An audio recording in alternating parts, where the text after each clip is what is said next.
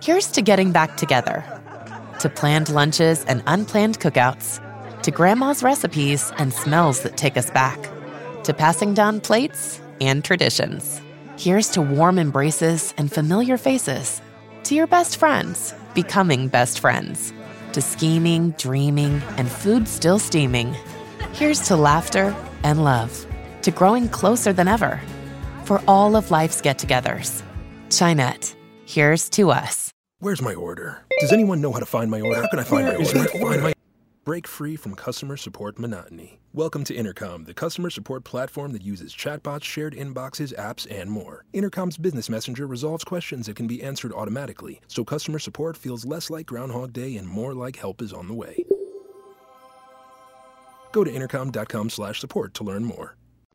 L'Inter si gioca il match point o comunque può piazzare un affondo forse anche decisivo in questa lunga corsa a scudetto. All'andata proprio il Sassuolo era stato l'avversario della svolta definitiva di quest'Inter, sia da un punto di vista tattico che soprattutto dal punto di vista dei risultati. Infatti a fine video vi do anche un po' di numeri che fanno riflettere, sono molto molto interessanti.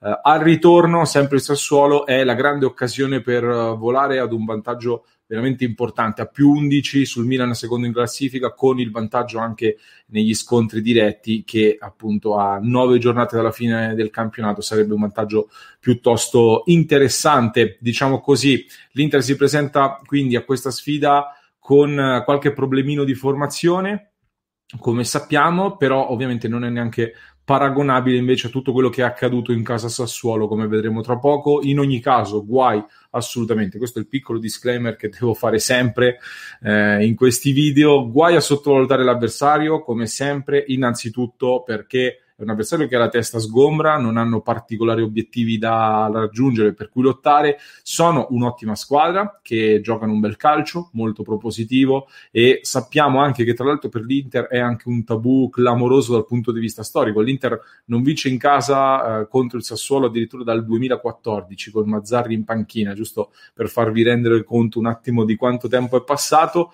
Zitti e pedalare, quindi, per dirla alla Conte, perché i 3 punti sono molto molto pesanti, soprattutto in questo caso.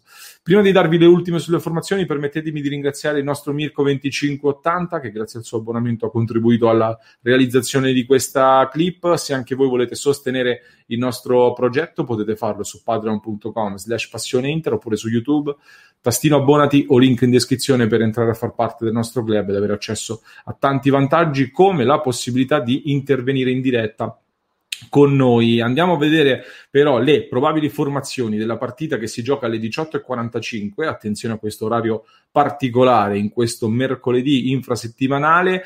Noi saremo live su Passione Inter su YouTube e su Twitch dalle 17:30. Dicevamo, c'è un po' di caos in casa Sassuolo. Il tecnico De Zerbi in conferenza stampa alla vigilia ha annunciato tante assenze in vista della gara. Di fatto non recupera nessuno di quei calciatori che avevano saltato anche la partita dello scorso weekend, quindi restano fuori i vari Burabia, De Frel, Caputo, Berardi, quindi calciatori di un certo spessore. C'è Ayan ancora positivo al Covid e a questi si aggiungono anche calciatori come Locatelli, Ferrari e Muldur che sono rientrati dagli impegni con le rispettive nazionali, e soprattutto gli italiani, come stiamo vedendo in queste ore, hanno avuto a che fare, hanno avuto dei contatti con quello che è risultato essere appunto un focolaio all'interno della nazionale italiana durante questa sosta. Quindi il Sassuolo ha fatto questa scelta precauzionale di tenerli fuori, scelta che secondo me va applaudita. Va fatto un grande applauso al Sassuolo per aver tutelato la salute dei propri e anche degli altrui tesserati, e me la sarei aspettato un tipo di decisione di questo tipo anche da altre squadre. Va anche detto però, capisco che fare questo tipo di scelta, se non si hanno grossi obiettivi da raggiungere, se non c'è la salvezza o l'Europa in palio, è un conto, e per altre società forse sarebbe stato un po' più complicato. Però complimenti ovviamente al Sassuolo, e la linea che predilige, che tutela la salute, secondo me è sempre la linea migliore. Comunque la formazione sarà probabilmente questa, al netto dei vari problemi che De Zerbi sarà costretto a valutare anche nelle prossime ore. Ve la leggo con il 4-2-3-1 che non si tocca, consigli in porta: Tolian, Marlon, Peluso e Kyriakopoulos in difesa, Maxime Lopez a centrocampo dovrebbe esserci il veterano Magnanelli, sulla tre quarti Traoré, Djuricic, Boga e Raspadori. Comunque potenziale offensivo, nonostante le assenze, sempre molto molto interessante per la formazione di De Zerbi. In casa Inter, come detto, anche Conte ha qualche problemino. Fortunatamente però quest'Inter ha una rosa importante che permette di sopperire ai vari problemi e anzi secondo me si presentano anche delle opportunità interessanti per capire alcune dinamiche interne all'Inter. Mancheranno Bastoni e Brozovic innanzitutto squalificati, vanno verso l'esclusione dai convocati anche calciatori come Perisic e Kolarov che avevano saltato anche la sfida col Bologna, sia Vidal che D'Ambrosio vanno verso la convocazione ma vedremo poi se andranno in panchina o se avranno magari anche qualche chance dal minuto durante la partita, diciamo. C'è una formazione quindi un po' da ridisegnare perché Brozovic, abbiamo sempre detto, è difficilmente sostituibile. Secondo me per sostituire Brozovic devi cambiare assetto o mettere due giocatori che facciano cose che Brozovic riesce a unificare in un solo giocatore, e anche Bastoni ti crea qualche problemino non indifferente considerando che manca anche il suo sostituto, ovvero Kolarov. Quindi si gioca tra l'altro a pochi giorni di distanza dalla sfida col Bologna, domenica poi si tornerà in campo contro il Cagliari, quindi 3 partite ravvicinate dopo 20 giorni di sosta di fatto, quindi sono curioso di vedere come il mister gestirà le scelte, considerando che non si parla mai di turnover chiaramente, ma si ragiona avversario per avversario e si fanno le scelte migliori per ciascuna partita. In porta dunque va chiaramente Samir Handanovic che si è ripreso il posto e non lo cede, in difesa torna Stefan De Vrij, sarà titolare, c'è ovviamente Milan Skriniar. La terza maglia però è uno dei primi 3 ballottaggi che bisogna ancora sciogliere. Se la giocano Ranocchia, D'Ambrosio e Darmian. Con Ranocchia, diciamo, l'Inter dovrebbe un po' ridisegnare tutto il terzetto e si sposterebbero alcuni equilibri perché sarebbe, immagino, centrale Ranocchia, visto che è solitamente lui, Skriniar andrebbe a sinistra, quindi dirottato dall'altra parte, De Vrij si sposterebbe a destra. È un assetto che abbiamo già intravisto in alcune situazioni di emergenza, però significa cambiare e toccare un bel po' di equilibri. Quindi con Darmian invece al posto di Ranocchia ci sarebbero meno cambiamenti, considerando che Darmian andrebbe a sinistra, Skriniar resta a destra, De Vrij resta centrale nel suo ruolo. Però considerando che manca anche Perisic, in panchina, se metti titolare anche Darmian, non hai di fatto sostituti per le 2 fasce.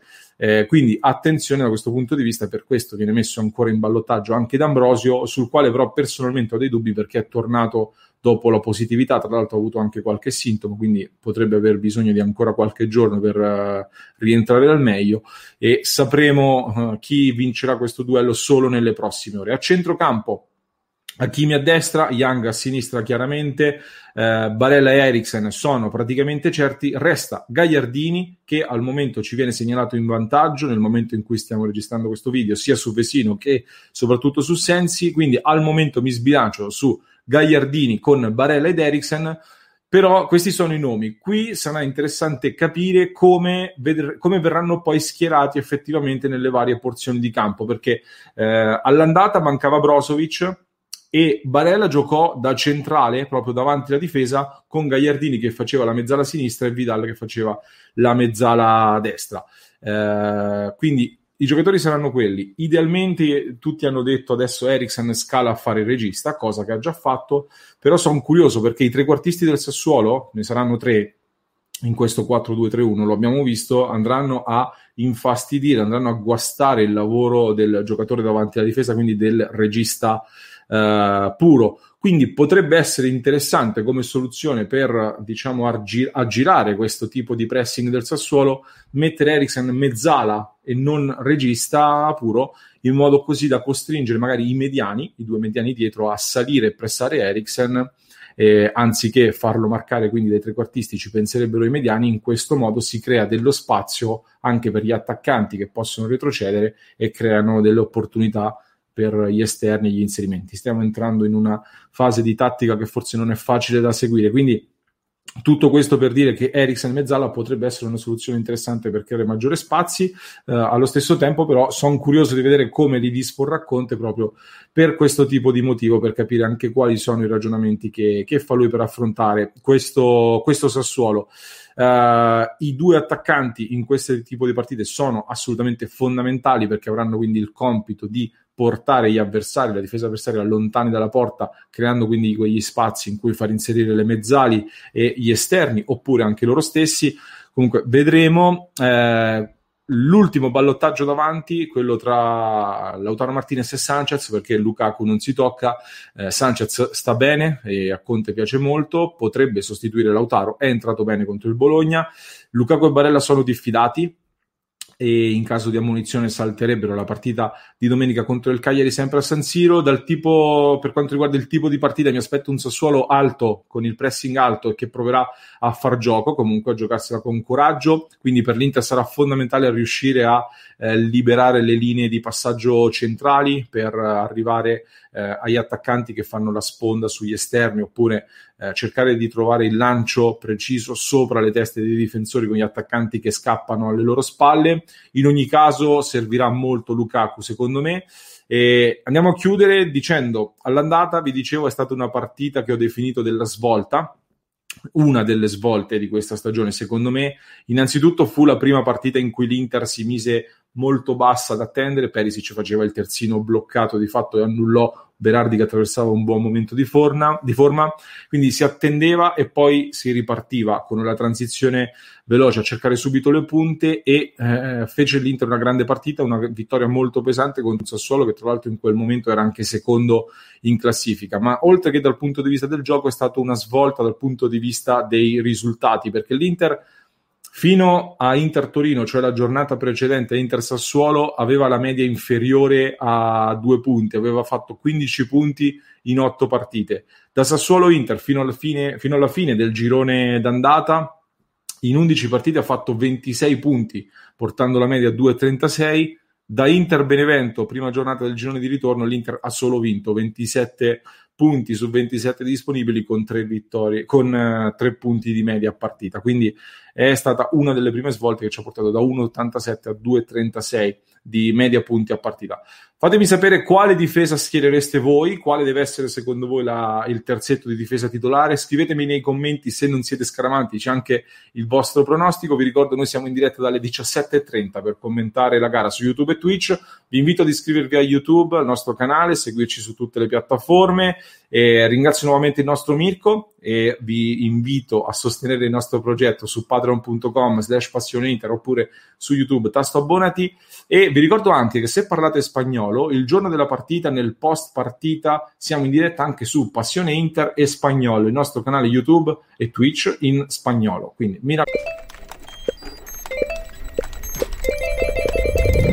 When it comes to delivering customer support, there are some things you don't want teams to hear. Intercom's streamlined support platform clears up space for more organized workflows and peace of mind. Our business messenger uses chatbots, shared inboxes, apps, and more. Who doesn't like the sound of that? Intercom. Less of this. And more of this. To learn more, go to intercom.com/support. Where's my order? Does anyone know how to find my order? How can I find my order? Break free from customer support monotony. Welcome to Intercom, the customer support platform that uses chatbots, shared inboxes, apps, and more. Intercom's business messenger resolves questions that can be answered automatically, so customer support feels less like Groundhog Day and more like help is on the way. Go to intercom.com/support to learn more. You know something we missed in 2020 is traveling. Remember road trips, seeing friends and family, and all the sights and sounds along the way? And of course, road snacks. Beef jerky. Well, it's time to get back out there. We've earned it. And when you travel with the U.S. Bank Altitude Connect Visa Signature Card, you'll also earn the most from it. So hit the road and take it all in again, from points of interest to points back for how you travel. Earn 4 times points on travel and at gas stations. And if you book your prepaid hotel or car rental directly in the Altitude Rewards Center, you can earn 5 times points. Plus, you'll earn 2 times points on groceries, dining, and streaming services. And all other eligible purchases? Yeah, you'll earn points on those too. So start earning more today and connect with 50,000 bonus points, a $500 value, when you spend $3,000 within the first 120 days of account opening. Learn more at usbank.com/AltitudeConnect. The US Bank Altitude Connect Visa Signature Card is issued by US Bank National Association ND. Some restrictions may apply. Member FDIC. Raccomando, seguiteci anche. When you get Xfinity Internet, Flex is included free. And finding what to watch on TV is now as easy as popcorn. Show me my favorites. Yes! Live soccer. This is how easy it is to find my favorite content, all in one place. And for Xfinity Internet customers, it all starts at free with Xfinity Flex. This is a way better way to watch. Learn how to get a great offer on Xfinity Internet. Plus, add a free Flex 4K streaming box. Go to Xfinity.com, call 1-800-XFINITY, or visit a store today. Restrictions apply. Where's my order? Does anyone know how to find my order? How can I find my order? Break free from customer support monotony. Welcome to Intercom, the customer support platform that uses chatbots, shared inboxes, apps, and more. Intercom's business messenger resolves questions that can be answered automatically, so customer support feels less like Groundhog Day and more like help is on the way. Go to intercom.com/support to learn more.